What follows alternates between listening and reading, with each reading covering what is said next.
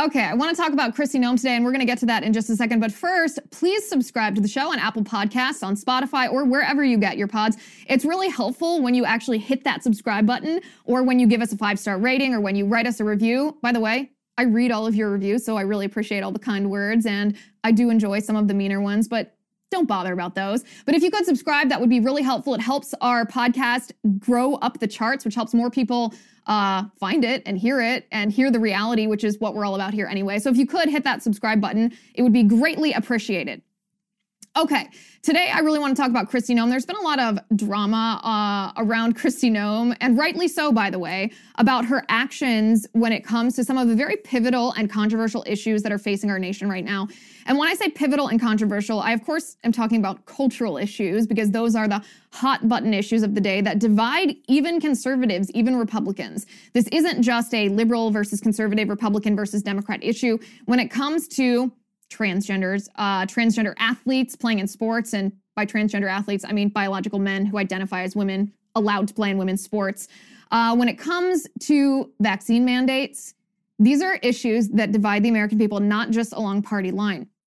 Kristi Noem is in the crosshairs of this because during COVID, she did a lot of good things in her state. She refused to do some of the lockdowns that other, even Republican governors around the country were doing.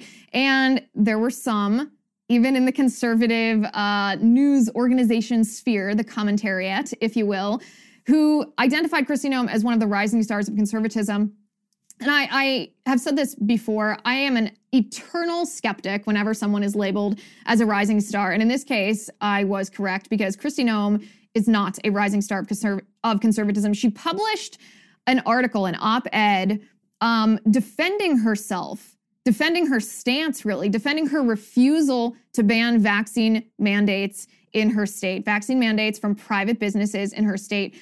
As you might imagine, a lot of conservatives are criticizing her for this, and rightly so, because she's a conservative governor in a conservative state, and she won't ban vaccine mandates. So she penned a defense of her actions, and I want to go through this because she tries to define conservatism in a way that I think is actually not conservative at all. This is the title of her piece. Conservative principles demand we restrain government. Okay, on that we agree. Let's keep going. She says, we are now seeing a battle in the Republican Party between the populist wing and traditional limited government conservatism. Some so-called conservatives want to regulate businesses to prevent them from requiring a COVID-19 vaccine as a condition of employment. Still, my beliefs do not allow me to waive the Constitution because I disagree with a private business. Okay, so she's teeing this up. She's teeing this up as her versus them, as populist versus limited government conservative. However, she says, I don't think businesses should require a COVID-19 vaccine as a condition of employment. I also believe that government is too big and mandates are not a conservative tool enforcing the behavior of its citizens. That's a key line right there. Remember that line. She says, I also believe that government is too big and mandates are not a conservative tool enforcing the behavior of its citizens. That line right there is going to come back to bite her in about 1 minute when I get to why. So hold tight. She said, since when did the Republican Party become the party of big government and social engineering, using government power to force behavior? Once we as a people open the door to increase government power to put mandates on businesses, expect a Pandora's box of liberal mandates to hit in the future that touch on faith, the right to keep and bear arms, and the expanding list of genders the left has invented. Okay, so she's fear-mongering. She says, as governor last year, I refused to issue lockdowns or mask mandates. I did not shut down any business, nor did I close one church. I follow a principle. I am a limited government conservative in the mold of Ronald Reagan. It's a big claim right there. She said, the government may have the brute force to declare a business essential, yet that is not a proper role for any government, federal or state. She said, some state legislatures and governors are trying to mandate that a person must provide proof of vaccination to work in a private business. This is a bad idea because no government has the power over the private decisions of small businesses. She then goes on to say that she used her power as governor to prevent the state from issuing vaccine passports, meaning any government entity can't issue vaccine passports. But she reiterated her decision that she will not take action in the private sector. She will not take action because she doesn't believe that the government has a right to tell businesses what they can and cannot do. Again, remember that line before that she says that dictates and executive orders, which are essentially dictates, are not the way to go. During the pandemic, Listen to what Kristi Noem did. By the way, I just want to preface this with my extreme bias here. Kristi Noem is a hypocrite on this issue, a huge hypocrite. What she is not mentioning is the fact that she signed an executive order. Kristi Noem decreed from her seat in the governor's mansion by executive order that all people in South Dakota must practice CDC guidelines on COVID. Not only must they practice CDC guidelines, they must encourage others to do the same. Not optional. They must practice social distancing. They must adhere and further their education about COVID-19 according to Kristi Noem's decree. Kristi Noem declared, she ordered, she decreed that vulnerable people must stay home if at all possible during the COVID-19 pandemic. Those are individuals. What about businesses? Kristi Noem decreed via executive order, meddling in the private businesses, literally the private businesses, free enterprise, private enterprise, that businesses must adhere to CDC guidelines. Businesses must limit unnecessary work travel. They must limit gatherings at work to a certain capacity size. They must suspend business. Talk about meddling in private business here. They must suspend any business in their establishment with groups of more than 10 people where social distancing, which by the way has been disproven by science, isn't possible. And hospitals, Kristi Noem ordered to postpone non-essential surgeries. By the way, remember what non-essential elective surgeries are. It's not plastic surgery. It's not surgery that doesn't matter. It's integral to people's health. It's just not emergency surgery. Kristi Noem decreed all of this. This wasn't from the legislature. This was an executive order from Kristi Noem. The same Kristi Noem who refuses to ban vaccine passports on private businesses because she doesn't think it's appropriate for the government to meddle in private business, especially with a degree. Now, if that sounds bad, it's even worse. Kristi Noem refused to ban men, biological men, from women's sports, even when the legislature sent her a bill. So we're not talking about executive orders now. We're talking about a piece of legislation duly passed by the people's representatives. They sent her a bill. She refused to sign it. And then she issued a weaker executive order about the same topic. But Governor Noem, I thought executive orders, I thought decrees weren't the way to go. I thought it wasn't the government's role to meddle in private business. Oh. Unless it suits your agenda, unless the lobbyists pressuring you say that it's okay. See, Kristi Noem is fundamentally misunderstanding what conservative governance is. Because the government sometimes, especially the state governments, have a compelling interest to be involved in private business. And I'll give you a specific example here. The specific example is the Civil Rights Act. The Civil Rights Act imposes what could be defined as burdens on private businesses. You are not allowed to discriminate against someone based on the color of their skin. You are not allowed to deny service to someone based on the color of their skin. You are not allowed to act in certain way, or you must act in certain ways. You must serve someone even if you're a racist. The Civil Rights Act is a perfect example of burdens placed on private businesses by the government. But does Kristi Noem think that that's wrong? That the Civil Rights Act was the government overreaching their bounds because it was imposition on private business from the government? Well, Kristi Noem says no such thing. I would hope that she didn't believe that.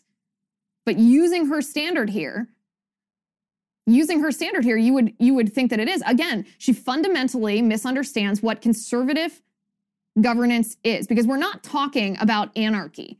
We're not talking about anarchy constrained only by the Constitution either, which is essentially libertarianism, right? We're talking about conservative governance, because if conservative governance were just anarchy constrained merely by the Constitution, libertarianism, why have state legislatures then? Why have state and local governments at all if they have no role in legislating anything, no role in governing except in line with the Constitution? We wouldn't need state and local governments. No, don't get me wrong. I am an advocate of very limited government. I am an advocate of government keeping their hands out and their hands off of people's private business as much as humanly possible. Because for the most part, when government comes in, they don't make anything better. They make things worse. But government has a primary role when we're talking about a conservative mindset on what government is supposed to do. Government's primary role, and this is laid out by our founding fathers, it's laid out in our founding documents. Government's primary role is protecting the inherent rights of citizens from enemies, foreign and domestic. That applies not just to the federal government, that applies to state governments as well. So protecting the inherent rights of citizens means that sometimes government has to get involved. In a limited capacity, sure, and we should be skeptical of it, sure, and we should push back if they cross that line even by an inch, sure. But we have tons of consumer protection laws where government interferes with what would otherwise be some sort of anarcho business. Furthermore, in the case of vaccine mandates specifically, mandated by the private sector, we know that private businesses are not acting wholly independently in issuing these vaccine mandates. We know that private businesses are being used. Sometimes they are being forced to act as enforcers of the government for the purpose of these mandates. You can look at New York City. Private businesses in New York City are now responsible for ensuring that anybody who walks through their door is fully vaccinated. Are they doing that of their own volition? No, they're not. They're doing that because the former administration of New York forced them to do it. Because the government of New York forced private businesses to do that. So it is in the people's interest to make sure that government's not forcing private businesses to act as their enforcers. So what should Kristi Noem do? Well, she should ban any business that has any connection whatsoever with government in any way, any shape, any form, any connection with taxpayer money, a grant. Ban them from implementing vaccine mandates, even if these businesses are in the private sector. That will touch just about all businesses that would issue mandates in the first place. Again, we have to understand what it is of conservatism. What is conservatism? It's not libertarianism. It's not anarchy. We live in a constitutional republic intended to protect the inherent rights of the people. And so what is government's role? Government's role is protecting the rights of the people. What corrupts government's role? Hypocritical politicians who are compromised by special interests. Now, maybe Kristi Noem would have been a hit 20 years ago in the Republican Party of 2 decades ago. But today's Republican voters, today's conservative movement wants a sturdy, principled fighter who doesn't cave when the going gets tough. So just say Noem to Kristi. By the way, if you want to hear a good, insightful exploration of what conservatism is, what conservative governance is, then listen to Rush Limbaugh's CPAC speech from a few years back. It is phenomenal. In the meantime, I am Liz Wheeler. Welcome to The Liz Wheeler Show.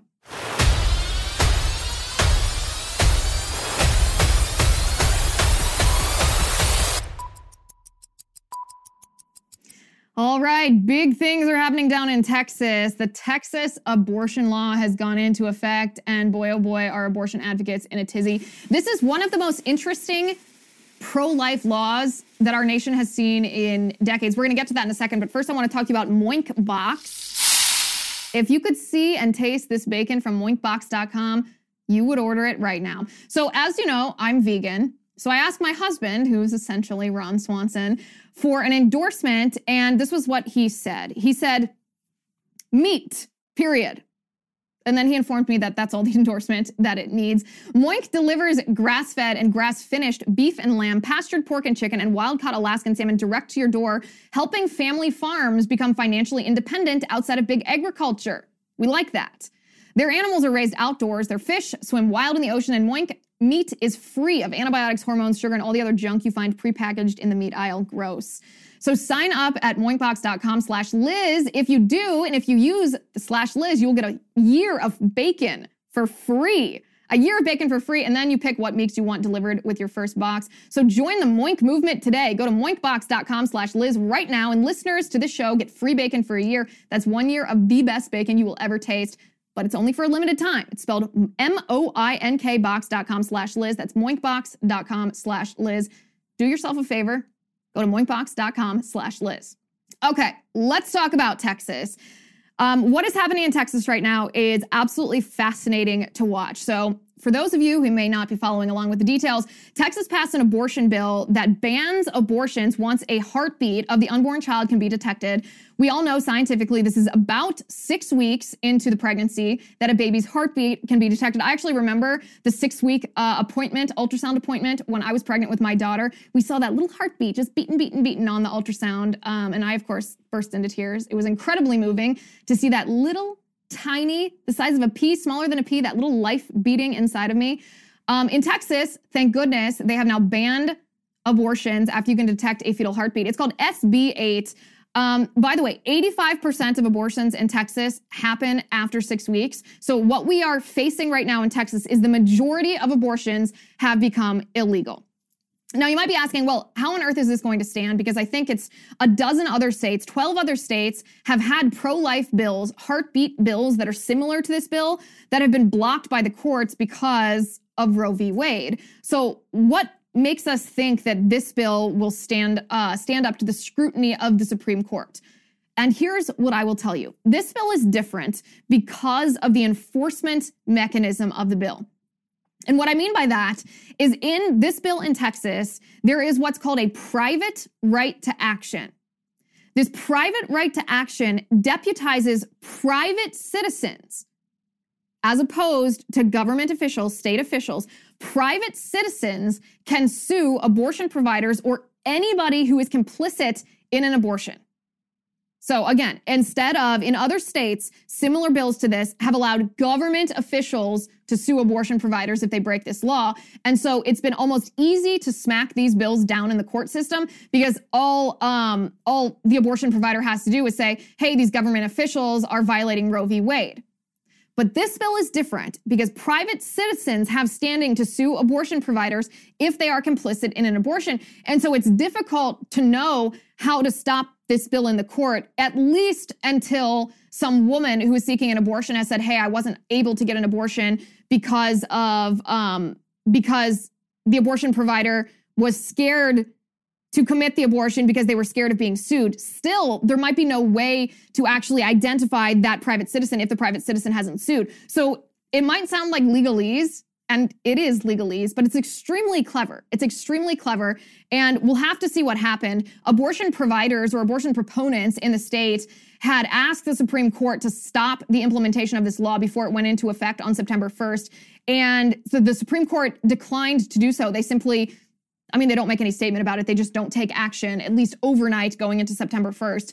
And so this already is very different from other states' abortion bills. Now, we're not just talking about abortion providers, by the way. Private individuals can sue anybody who aids or abets an abortion, knowingly aids or abets an abortion. So that means that could be a man who drives a woman to an abortion. That could even be an Uber driver that knowingly drives a woman to an abortion. Anybody who successfully sues another person who is aiding and abetting an abortion would be entitled to at least $10,000. This is a civil lawsuit, by the way. But the one person who may not be sued, let's be very clear about this, because abortion proponents love to spread misinformation. The woman, even if she's seeking an abortion that she knows is illegal, the woman may not be sued. I repeat, the woman may not be sued. Again, how to challenge this in a court is going to be interesting. It's going to be interesting to watch this play out because it's hard to know who to sue because it's not a government placing an undue burden on the woman, right? Because the private citizen would be the one to sue. So theoretically, we could see a situation where the Supreme Court does nothing related to this Texas law until October. In October, the Supreme Court is already scheduled to decide essentially whether or not to uphold Roe v. Wade, right? Because of a similar law in the state of Mississippi, that has banned abortions after 15 weeks. This has been challenged.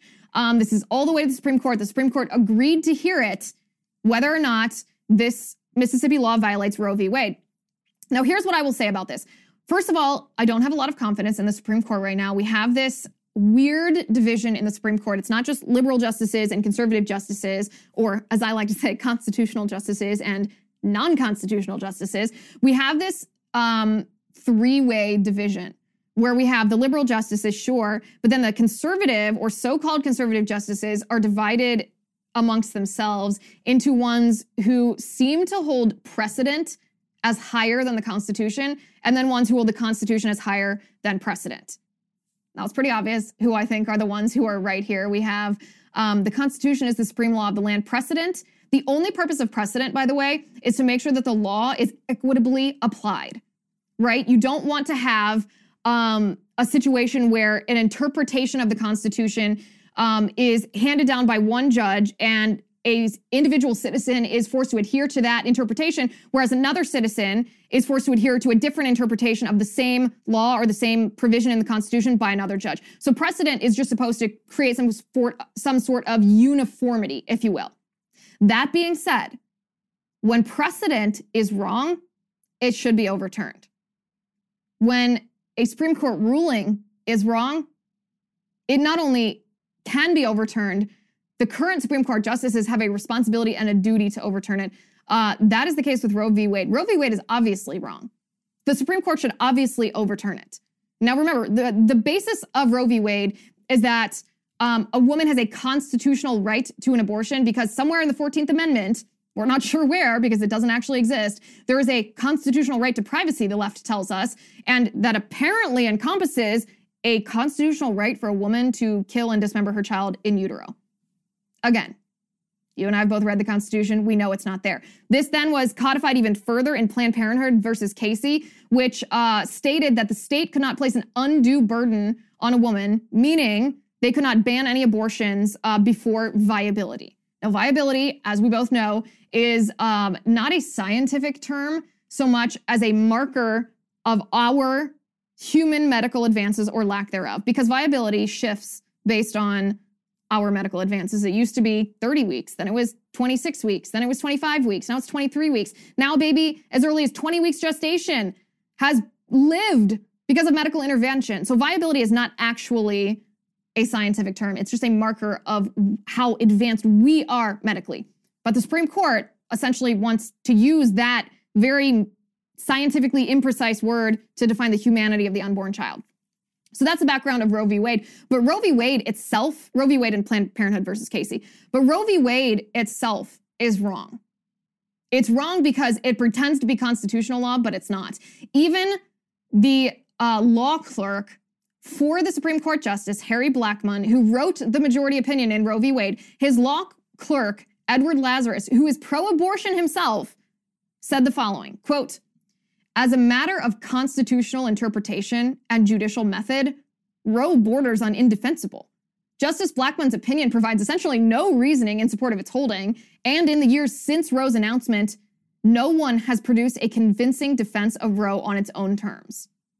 Every time I read that, and I read that just about every year around the anniversary of Roe v. Wade in January, every time I read that, I'm just struck that even the law clerk of the Supreme Court Justice who wrote the majority ruling in Roe v. Wade knows that it's a farce, knows that there is no constitutional right to abortion.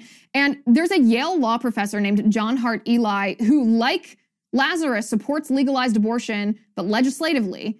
Eli says, quote, "What's frightening about Roe is that this super protected right is not inferable from the language of the Constitution. The framers' thinking respecting the specific problem in issue, any general value derivable from the provisions they included, or the nation's governmental structure.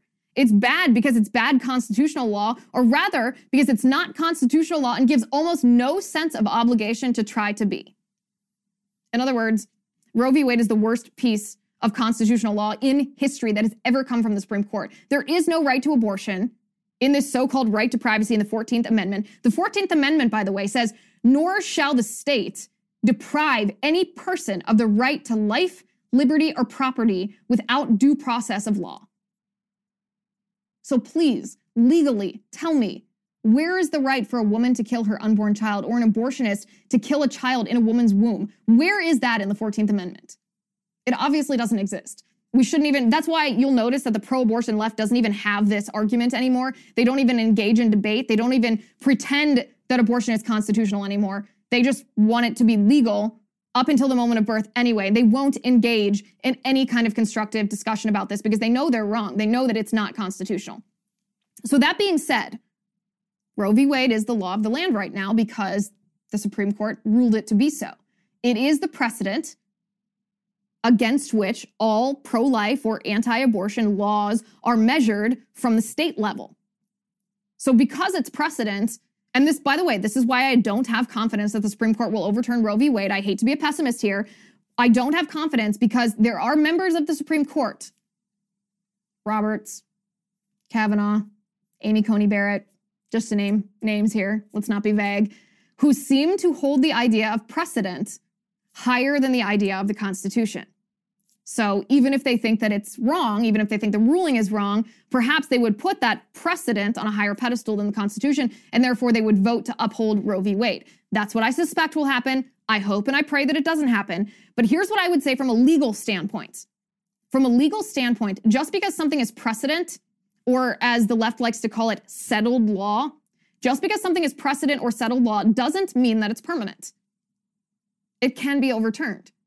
And in the history of our nation, we have a long history of overturning incorrect rulings, unconstitutional laws, or wrongly decided cases, even after they have been settled law, even after they have been precedent for years and years, decades, in some cases more than half a century. Dred Scott versus Sanford is a good example. In that case, the Supreme Court ruled that Black people in our country were not citizens. That was later overruled by the 14th Amendment. It was settled law and it was overturned. Plessy versus Ferguson is maybe a better example because in this case, first the Supreme Court ruled to uphold racial segregation. This was settled law. This was precedent for 60 years until the Supreme Court, not just a constitutional amendment, the Supreme Court overturned their own ruling in Brown versus Board of Education. That is what the Supreme Court is supposed to do. When there's a wrongly decided decision, they are supposed to act as they should and overturn it in accordance with the Constitution, not wrong-minded justices from yesteryear. And again, remember, overturning Roe does not make abortion illegal in our country. Overturning Roe simply leaves the matter to the states, which you can argue that's where it should. Some would argue that the Constitution itself, the 14th Amendment itself, actually would prohibit abortion. That's what I would argue. But at the very least, overturning Roe doesn't make abortion illegal. It leaves it to the state, to each state, each and every state, I should say.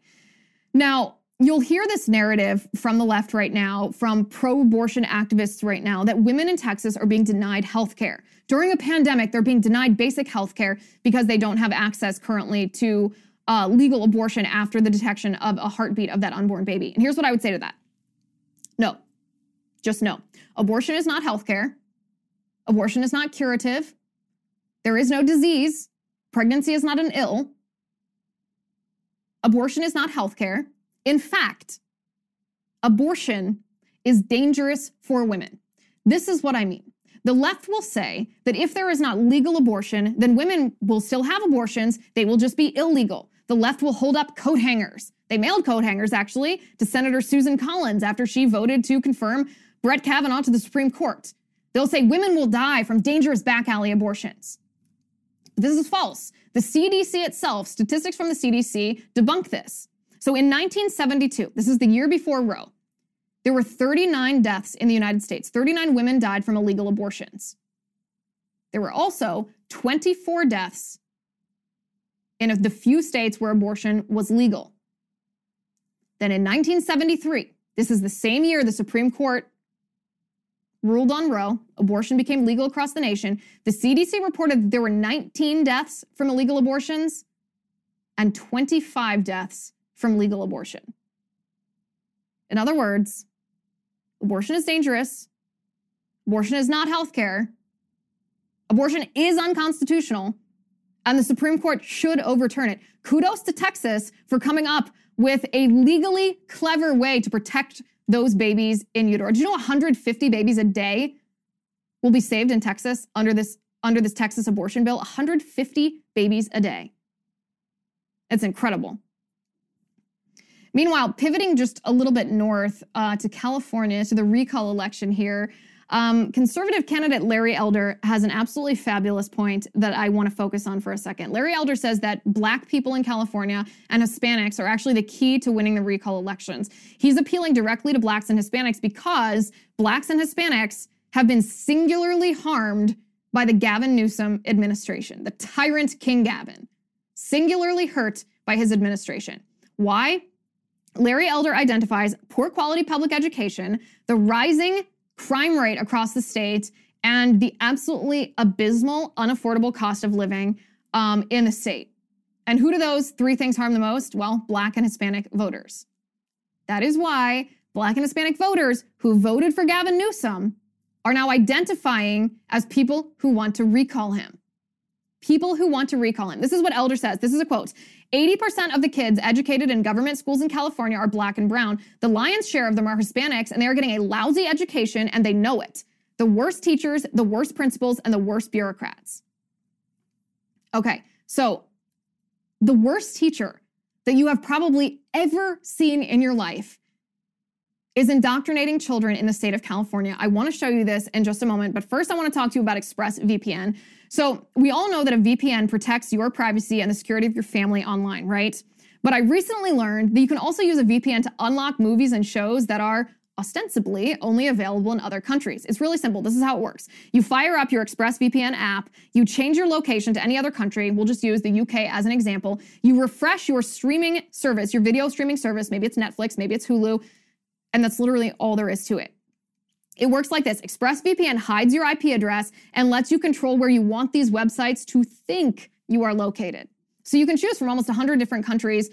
So imagine all the Netflix libraries that you can go through. And again, ExpressVPN works with any streaming service, Hulu, BBC iPlayer, YouTube, Netflix, you name it. There are hundreds of VPNs out there. ExpressVPN is the best, in my opinion, because it's fast. I don't like when there's buffering. I don't like when there's lagging. None of that with ExpressVPN. So you can watch what you want on the go or on the big stream, wherever you are.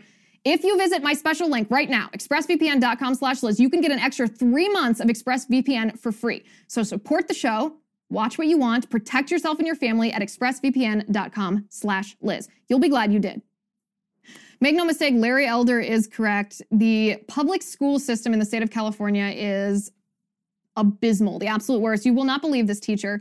This teacher is up in Sacramento, California at Intercom High School. His name is Gabriel Gipe, and he is teaching children. I'm sorry, teaching is the wrong word here. Teaching insinuates that there's a level of integrity here. This teacher, Gabriel Gipe, is brainwashing your children, indoctrinating them with Antifa tactics. Take a listen to this. I have 180 days to turn them into revolutionaries. How do you do that? How do you scare the out of them? Yeah. Sacramento organization that is under the banner of Antifa is very loosely organized, right? So that when there is like right-wing rallies and stuff, then we'll create an opposition to that. Yeah. Beautiful. Where would he go to connect to some of these organizations? I post a calendar every week. Awesome. And then and I do it for extra credit, so they get points for doing it. So that encourages them to do it. And I've had students show up for protests, community events, tabling, food distribution, all sorts of things. When they go, they take pictures, they write up a reflection. That's their extra credit. I have an Antifa flag on my wall, and a student complained about that. And he said it made him feel uncomfortable. Well, this is meant to make fascists feel uncomfortable, so if you feel uncomfortable, I don't really know what to tell you. Maybe you shouldn't be aligning with the values that this is antithetical to. So the Cultural Revolution in the 60s was fixing the problem that came about after the economic one. It ultimately failed, right? There was a lot of excesses. People were definitely shot in the streets that probably shouldn't have been.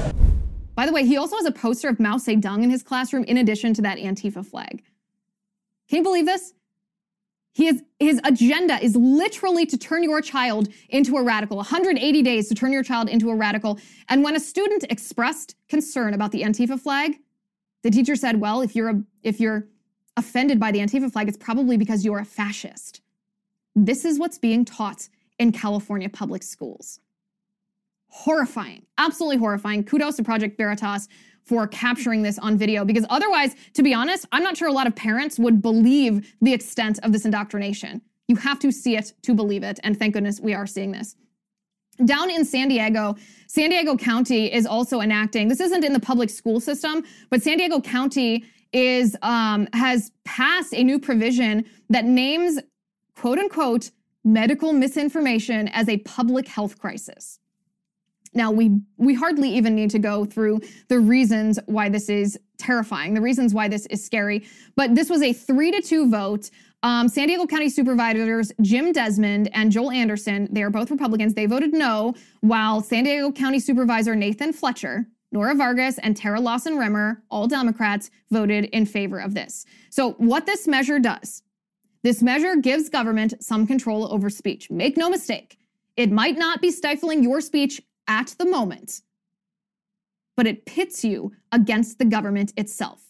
Because this measure, which declares medical misinformation a public health crisis, allows for the creation of platforms for local medical authorities to counter the misinformation. So basically, tax money will probably be used to counter what you might be saying, your skepticism about masks, universal masking in schools, the vaccine mandates, anything that the government, the CDC, Fauci, maybe even the WHO, who knows, anything that the government thinks they don't want you to say about the COVID-19 crisis, there will now be money given to local medical authorities to counter that. The county is directed to follow the recommendations of the U.S. Surgeon General in his advisory calling confronting health misinformation. So in this advisory, provisions include identifying and labeling health misinformation. Again, this is where the government is now pitted against you. You say something, and according to this new provision in San Diego, the government will now contradict you, identify you, and contradict you. And this is the creepiest part of it all. Part of this advisory includes a provision to document the source and impact of misinformation. Document the source of misinformation. What does that mean? That means the government will now have the capacity to document if they think you are saying something that they don't want you to say about the COVID-19 pandemic. Documenting sources of misinformation. How utterly creepy is that? The city of San Diego, by the way, I know California is a very liberal state, but the people of San Diego turned out in droves to oppose this draconian takeover of speech, this draconian government overstepping their boundaries. A history teacher in San Diego called into this meeting where over 200 people signed up to oppose this mandate. A history teacher just absolutely smoked the San Diego Board of Supervisors. Take a listen to this. This vagueness can only mean one thing. The governing leaders hope to use this as a platform from which to jump off of in an attempt to grab even more power over the citizens of San Diego County. By choosing to label whatever they see fit as quote-unquote medical misinformation, the supervisors are blatantly limiting free speech. This is terrible. No democratic republic can limit free speech and increase the reach of the government without ending a tyranny. We the people have every right and duty to publicly discuss all issues relevant to us, even if we are not experts in that given field. This includes COVID-19. James Madison wrote in Federalist 10 that despite the potential for factionalism, a larger public with various groups of thought and a diversity of ideas actually provides for more political and social stability if these diverse groups of thought are given the freedom to coexist with one another. By seeking to just establish one or two major factions that control the entire republic, as was the case in the early state legislatures in their respective states under the Articles of Confederation, the founders established a republic that not only guaranteed the representation of all different schools of thought, but they guaranteed a republic wherein citizens were free to think. Our nation and our republic is great because we have a variety of regions, a variety of cultures, and a variety of thoughts and beliefs. Choosing to suppress citizens and strip them of their right of free speech, especially regarding an ongoing issue that affects every individual differently, is nothing short of draconian. Censorship is the tyrant's favorite tool because it allows him or her to continue consolidation of power and assert ever-increasing levels of control over the average citizen. That's entirely the reason why our founding fathers had the wisdom to include the First Amendment to the Constitution in order to guarantee the protection of all free speech. They recognized that this meant many statements and sentiments would be based on questionable information or straight-up misinformation, and that many of these statements and sentiments would be directed directly against the government. But they believed it was better to have some citizens who were misinformed than to have an entire nation of people whose thoughts and opinions could not be expressed freely. They trusted in the other institutions of the fledgling nation, like the churches, the schools, the communities, and above all, the family. Thank you. Next speaker, please. Thank you. Our next caller is 7371. All I have to say to this is get your child a history teacher like Ms. Grace Thorstad. Get your child a history teacher that will do the opposite of what Mr. Antifa up in Sacramento is doing, where 180 days in Miss Thorsted's classroom, you'll be educated, you'll be a patriot, and you will know why.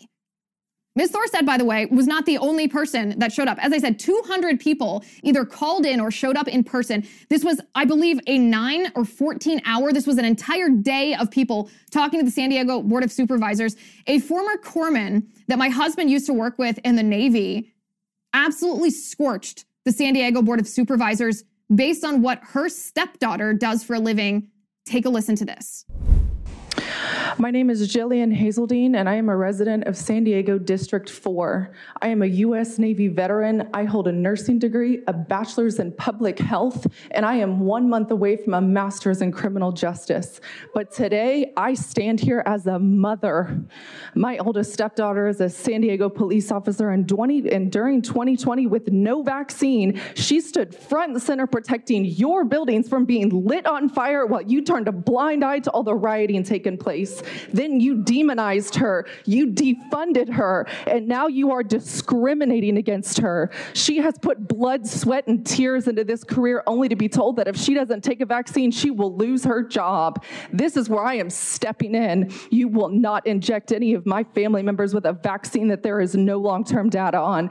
Per VAERS data, 13,000 people have died from this vaccine. Do these lives not matter to you? To the individual sitting up there, you took an oath to protect the community. You should feel ashamed of yourselves for attempting to make mandates against citizens of your county and take away their personal rights. This charade of trying to inject an entire population with a drug against a virus that we know only affects a certain demographic is insanity. And now we know with the vaccine, you can still get and spread COVID. We do not consent to any of these mandates or coercion to be vaccinated, regardless of FDA approval. This charade needs to stop, and you need to allow people to make their own personal health decisions.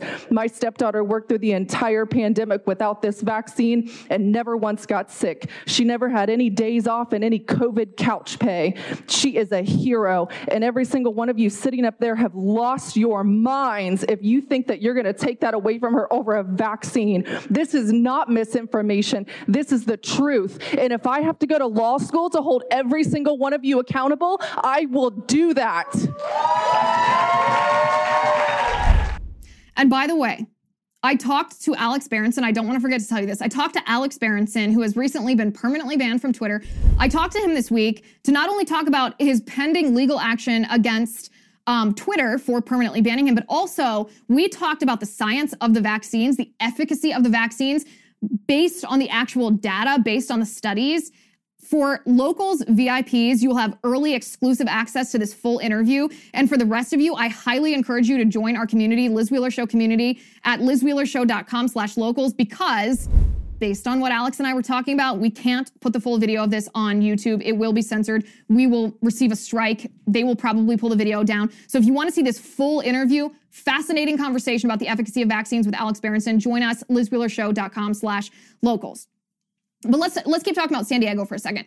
In case you thought that this government interference in speech, in case you think that this isn't social engineering, in case you think this isn't Marxism, in case you think that actions like this, which we're seeing across the country, are not designed to destroy the nuclear family and usher in Marxism into the United States, well, let me introduce you to a lawmaker in Pennsylvania who wants to legally allow, he has introduced legislation that would allow children 14 years old and above to get the COVID vaccine, even if their parents oppose it. The man's name is Dan Frankel. He is a state representative in the 23rd district. I highly recommend you vote him out, by the way, because his view of inherent rights, his view of parental rights is essentially Marxist. This is what he said. We need to make sure that everybody gets vaccinated. No, sir, you don't. You're a government official. You are not a doctor. You are not us. We can make that decision for ourselves. But he says we also need to make sure that if a young person wants to get vaccinated, but their parents may object, that they have the ability to get that vaccination. He goes, ideally, we'd like to have parents cooperate with us, but sometimes young people understand that they need to protect their futures. Let's get something very straight here. This is a Marxist idea that Representative Frankel is propagating. The Marxist idea is that children belong to the state first and not the parents. Representative Frankel is introducing legislation that would take your parental rights away, allow your child to be subjected to what I assume will be very strong coercion at school and at every social activity to get vaccinated even above your opposition. Ideally, he says, he wants parents to cooperate with him, but if parents don't, then we'll just take that parental right away from them. It's a Marxist idea. Now, by the way, I know this is all very depressing. This is all very discouraging. This is all very scary and overwhelming to see this happening in our country. Thank goodness we have good people who are fighting back. And the result of you fighting back, the result is sometimes we win. Sometimes we turn the tide. Sometimes we turn these Marxists on their head. And that's what happened in the case of Chicago mom Rebecca Furlet. Remember, we talked about her early in the week. She had custody of her son stolen from her by a Cook County judge, Judge Shapiro, because she was unvaxxed. The judge arbitrarily asked her if she had been vaccinated against COVID-19, and she said, no, I've had bad reactions to vaccines in the past, and so I am not vaccinated. Because of that, the judge took away custody of her son. Well, after we talked about it, after the immense outcry from liberty-minded people across the country, the judge has not only reversed his ruling, he has been taken off the case. So give yourself a round of applause. Your voice makes a difference. Your voice matters. All right, I want to give a huge shout out to our Locals VIP of the week. This is A. Vincent. A. Vincent, welcome to the Liz Wheeler Show community. We are delighted to have you on Locals. As you know, we do a lot of fun things on the Liz Wheeler Show community. The most fun thing of all is we don't have to worry about censorship. We can discuss and debate any topic that we want without fear of retribution from big tech. We do live question and answers. We did a live just this week talking about Afghanistan, sort of a live reaction to what was going on. There are exclusive interviews. You get access to ad-free shows. And there's just a tremendous camaraderie. There's a tremendous community, tens of thousands of people, like-minded people all in one spot who are fighting the good fight. Hey, Vincent, thank you for joining us. Anybody else who wants to join our community over on Locals, go to lizwheelershow.com/locals. All right, that's all I have for today. I'll be back. In the meantime, think for yourself, use critical thought, reject critical theory, question authority, follow the facts, and don't let government or corporate wokeism or anybody bully you into being a sheep. I am Liz Wheeler. This is The Liz Wheeler Show. The Liz Wheeler Show is produced by Jonathan Hay, executive producer Chad Abbott, director of photography Kevin McRoberts, editor Alejandro Figuerella, assistant editor Michael Wall, sound mixer Robin Fenderson, post-production manager Victoria Metzel, director of marketing Emily Washler, production and talent coordinator Matt Toffler, and senior publicist Patricia Jackson. This has been a Soundfront production.